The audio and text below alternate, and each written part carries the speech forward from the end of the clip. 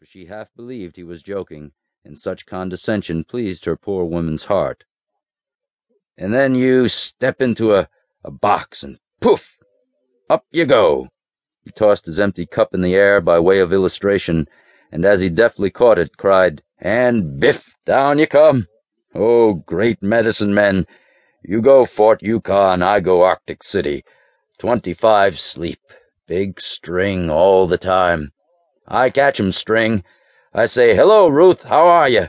And you say, 'Is that my good husband?' And I say, 'Yes.'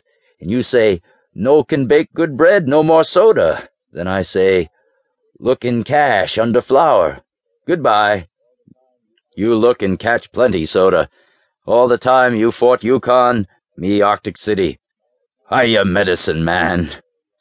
Ruth smiled so ingenuously at the fairy story that both men burst into laughter.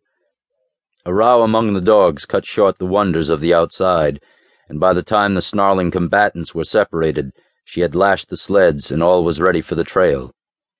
"Mush, Baldy! Hi, mush on!" Mason worked his whip smartly, and, as the dogs whined low in the traces, broke out the sled with the gee pole. Ruth followed with the second team, leaving Malamute Kid, who had helped her start, to bring up the rear. Strong man, brute that he was, capable of felling an ox at a blow, he could not bear to beat the poor animals, but humored them as a dog-driver rarely does, nay, almost wept with them in their misery. "Come, mush on there, you poor soft-footed brutes," he murmured, after several ineffectual attempts to start the load. But his patience was at last rewarded, and though whimpering with pain, they hastened to join their fellows. No more conversation. The toil of the trail will not permit such extravagance. And of all deadening labors, that of the Northland Trail is the worst. Happy is the man who can weather a day's travel at the price of silence, and that on a beaten track. And of all heartbreaking labors, that of breaking trail is the worst. At every step the great webbed shoe sinks till the snow is level with the knee. Then up, straight up, the deviation of a fraction of an inch being a certain precursor of disaster. The snowshoe must be lifted till the surface is cleared.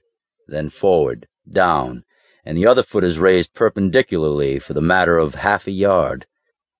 He who tries this for the first time, if haply he avoids bringing his shoes in dangerous propinquity and measures not his length on the treacherous footing, will give up exhausted at the end of 100 yards.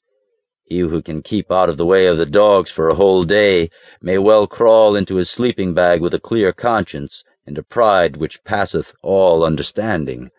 And he who travels 20 sleeps on the long trail is a man whom the gods may envy. The afternoon wore on, and with the awe, born of the white silence, the voiceless travelers bent to their work. Nature has many tricks wherewith she convinces man of his finity. The ceaseless flow of the tides, the fury of the storm, the shock of the earthquake, the long roll of heaven's artillery, but the most tremendous, the most stupefying of all is the passive phase of the white silence. All movement ceases. The sky clears, the heavens are as brass. The slightest whisper seems sacrilege, and man becomes timid, affrighted at the sound of his own voice. Sole speck of life journeying across the ghostly wastes of a dead world, he trembles at his audacity, realizes that his is a maggot's life, nothing more. Strange thoughts arise unsummoned, and the mystery of all things strives for utterance, and the fear of death, of God, of the universe comes over him, the hope of the resurrection and the life, the yearning for immortality, the vain striving of the imprisoned essence. It is then, if ever, man walks alone with God. So wore the day away. The river took a great bend, and Mason headed his team for the cutoff across the narrow neck of land. But the dogs balked at the high bank. Again and again, though Ruth and Malamute Kid were shoving on the sled, they slipped back.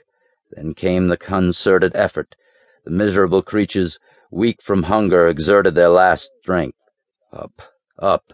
The sled poised on the top of the bank, but the leader swung the string of dogs behind him to the right, fouling Mason's snowshoes. The result was grievous. Mason was whipped off his feet. One of the dogs fell in the traces, and the sled toppled.